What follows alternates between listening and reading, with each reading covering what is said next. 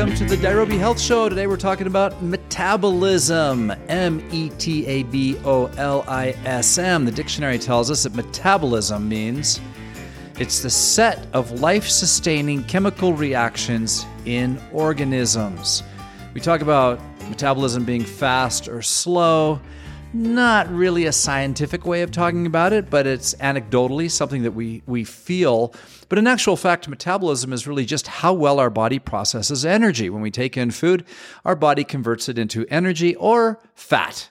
As we get older, it sure feels like when we eat, stuff just goes straight to our problem areas, right? And the older we get, of course, the more the chemical processes in our body struggle because they're just not firing the way that they did when we were teenagers and in our 20s. However, modern nutritional science and physical fitness science tells us that there are certain things that we have done that directly hurt our metabolism that we can undo. And I've got 7 of them here today, and I'm pretty excited about these because there's nothing that's very difficult. You know, I have really appreciated my nutritional certification from Precision Nutrition, the number one certification organization in the world for nutritional certification of nutritional coaches. And one of the things I loved when I took it, which I did it first as a client through a gym that I was a member of, and I was so impressed with the 1-year training that I did on nutrition and how it changed my life, that I wanted to become a coach. And one of the reasons why is because everything was real world. Everything was based in science. There was nothing that was flamboyant. Everything was doable. They would kind of talk about how some kind of extreme health people want you to have like an organic hippie garden and feel like everything has to be 100% pure before you put it in your mouth, or that you could never have any caffeine or any sugar or anything like that. And the fact is, of course, there are many things in our society we should avoid. And of course, too much sugar and too much caffeine is bad for us. However, we live in a modern society where it's kind of difficult enough to navigate health without being extreme or having zero tolerance or black and white thinking. And in that effort, I'm trying to make these 7 things that are doable and very, very effective without going to extreme measures. So I hope you enjoy these. Our metabolism is something that we have to pay better attention to, more attention to, and do a better job of as we age. And these are some of the best ones that I know of. Number 1, stop eating after dinner. Now, this one might be surprising. If you've listened to the show for very long, you know that I always recommend stopping eating after dinner. However, you might be wondering, wait a minute, we're talking about metabolism here. If we ate some food after dinner, wouldn't that give some food to our metabolism? Well, the answer is not really. As a matter of fact, it would be giving energy to our metabolism at a time that our metabolism is trying to wind down. It's doing the opposite of what we ought to be doing, which is a hormone reset before we go to sleep. Hormone reset meaning after we stop eating, our digestive system, which is the second most energy-sucking element of our body. Our brain takes 25% of all the energy that comes in our body. Digesting food takes the next largest amount. I don't have the stat off the top of my head, but for those of you geeks, you could just Google that and find it very quickly. And then the basic energy that we need to move and function in the world comes next. And that's sometimes a surprise to people because we might think that walking around and taking our body from one place to another all day would take quite a bit of energy. However, it's running the brain and then digestion. And the fact is, when we eat after dinner, we are making our digestive system suck up a lot of energy, and it takes away from the systems in our body that should be doing hormone resets, raising the melatonin before we go to bed, and then as we go to bed, raising our HGH, our testosterone, and our estrogen, and then we wake up in the morning with balanced hormones ready to go to work. However, if there's still food being digested in our stomach when we lie in bed, all of that is disrupted. So, number 1, help your metabolism by stopping eating after dinner. And this will also ensure that you're not taking in energy at a time that you shouldn't be. It might be difficult to do.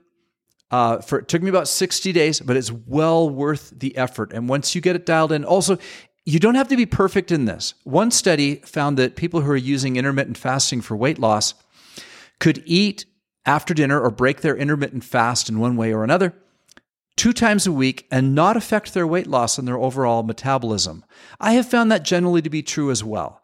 If I don't eat after dinner 6 days out of the week and go to a party and just kind of enjoy the party and eat some treats and enjoy my time with everyone else, including the beverages and food, it doesn't seem to derail my health program. So it's not an all or nothing thing, but strive for at least 5 days a week. Next, stay hydrated. Again, simplicity itself. We all know we should be staying hydrated. However, most people don't. I can't tell you how many times I do these free sessions, which I do for Nairobi customers, where I'll spend 20 minutes to half an hour just helping them make any course corrections or listening to challenges they may have. And I always ask them, are you drinking enough water? And they say, well, I know I should, and I'm probably not. I hear that over and over and over. And so work on that before you spend any money or buy any fancy shakes or powders or programs. Make sure you're drinking enough water, because this solves a lot of problems. Our body is made up of water. We need water. If you get sick of drinking so much water all the time, you can add something like our Healthy Focus Up energy drink or Neuro Boost, our X2O product. You can add Mimi's Miracle Minerals to your water, Cell Fuel. These are some of the products we have that can enhance your water and make it better, more interesting, add some flavor, make it more powerful in the case of Cell Fuel and X2O. So yeah, you can add some things, even edible essential oils with a citrus flavor of grapefruit, lemon, lime, orange. Just a few drops in a bottle makes water much more interesting and enjoyable. So stay hydrated. Drink half your body weight in ounces every single day. That means if you weigh 150 pounds, drink 75 ounces of water. You weigh 200 pounds, drink 100 ounces of water. It doesn't include what you drink during exercise. That's when you're exercising, don't count that water towards your daily total. Next, prioritize proteins. We live in a carb-addicted society, and protein-rich foods have been proven to increase your metabolic rate by 15 to 30%.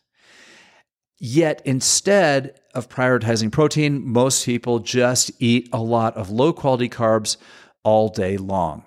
Now, we probably need more protein than governments tell us to. You know, we all have governments that have our best interests at heart, and they try to tell us how much we should be eating. They do their food pyramids and whatever that they do. However, generally speaking, I would say that the Hubermans of the world, the scientists, the PhD,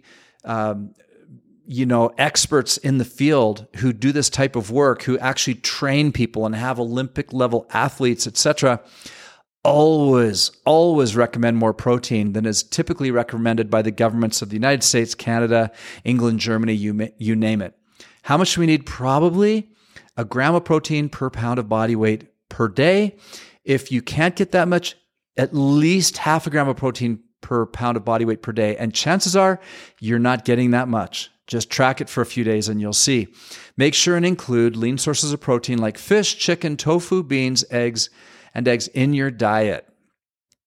Next, sleep. Again, simplicity itself, but it's going to be really hard to positively improve your metabolism if you're not sleeping. How much? Well, it ranges from 7 to 9 hours. And over time, you can kind of get to know for you what works the very best. And one of the things that I think is critical that we often overlook is trying to go to bed at about the same time every single night of the week, as often as humanly possible. And for me, who was a struggling insomniac for years, I mean, it was really a problem in my life. It affected my day-to-day performance.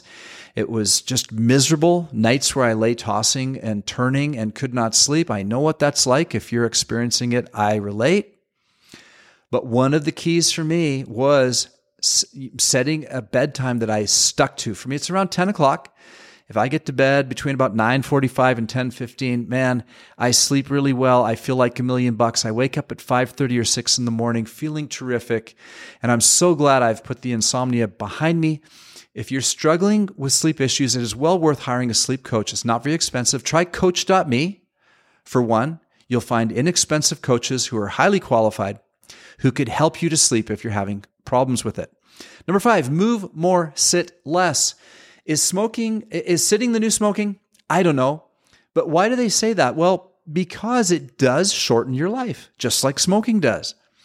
And one of the things that's come across my radar recently is an actual measurement that I've never really heard before. It comes from Kelly Starrett's book, and this is so bad, but I read his book. His wife wrote it with him as well, and I can't remember her name. I heard of him first, and his name is stuck in my head. But if you look up the book, Built to Move by Kelly Starrett and his wife, whose name I should know, they talk about not sitting more than 6 hours a day, keeping track of your sitting hours, setting a timer for 30 minutes. And then if you've been sitting for 30 minutes, stand up and just walk around for a few minutes, or just stretch out and then sit back down. But try not to sit more than 6 hours a day. And of course, exercise daily, even if it's light.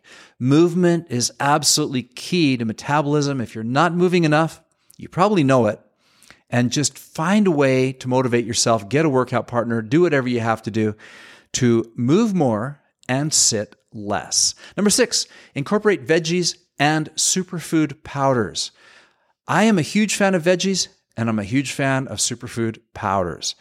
Veggies, I try to get them with every single meal, including breakfast. But what I found is these modern superfood powders that have come along in the last 5 to 10 years just in some ways are better than vegetables. Now, I know the purists are going to just, kill me for this, or maybe they won't kill me. What's the right word? Get mad? Do a Twitter storm? I don't know. They're just going to strongly disagree. However, if you look at the ingredients of our greens and reds superfood, there is no vegetable that can compete because it's got 50 different things, including multiple mushrooms. It's got adaptogens. It's got spirulina, wheatgrass. 50 items, right? So although I understand the whole food veggie, the carrot, the broccoli, the kale is something that I need in my diet every single day, when you add on top a superfood powder, you're getting stuff that you just can't get, even if you're growing all your own food, because you can't grow 50. You can't grow stuff from all around the world, right?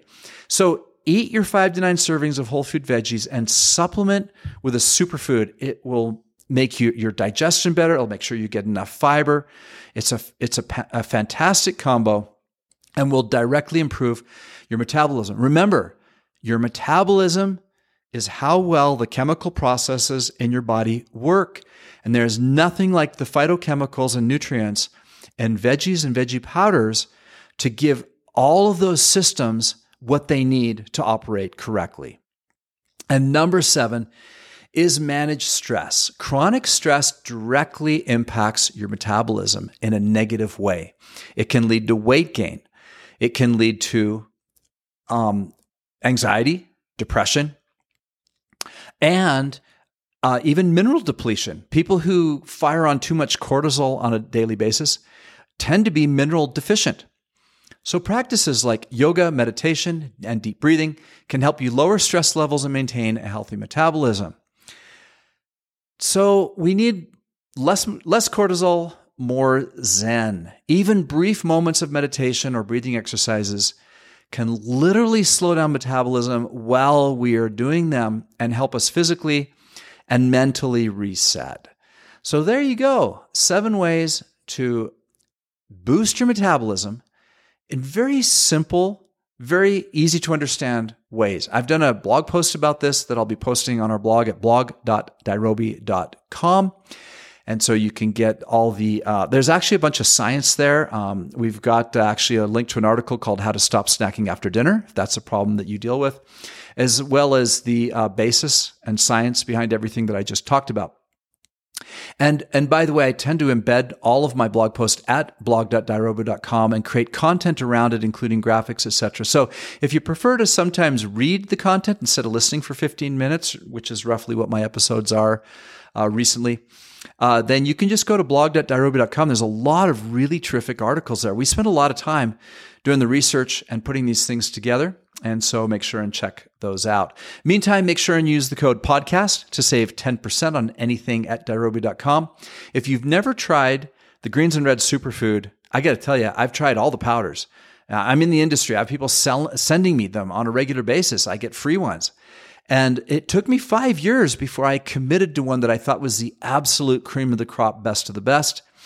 and it is greens and reds superfood. And so check that out at dairobi.com and use the code podcast10 to save 10%. Until next time, this is Dave Sherwin wishing you health and success.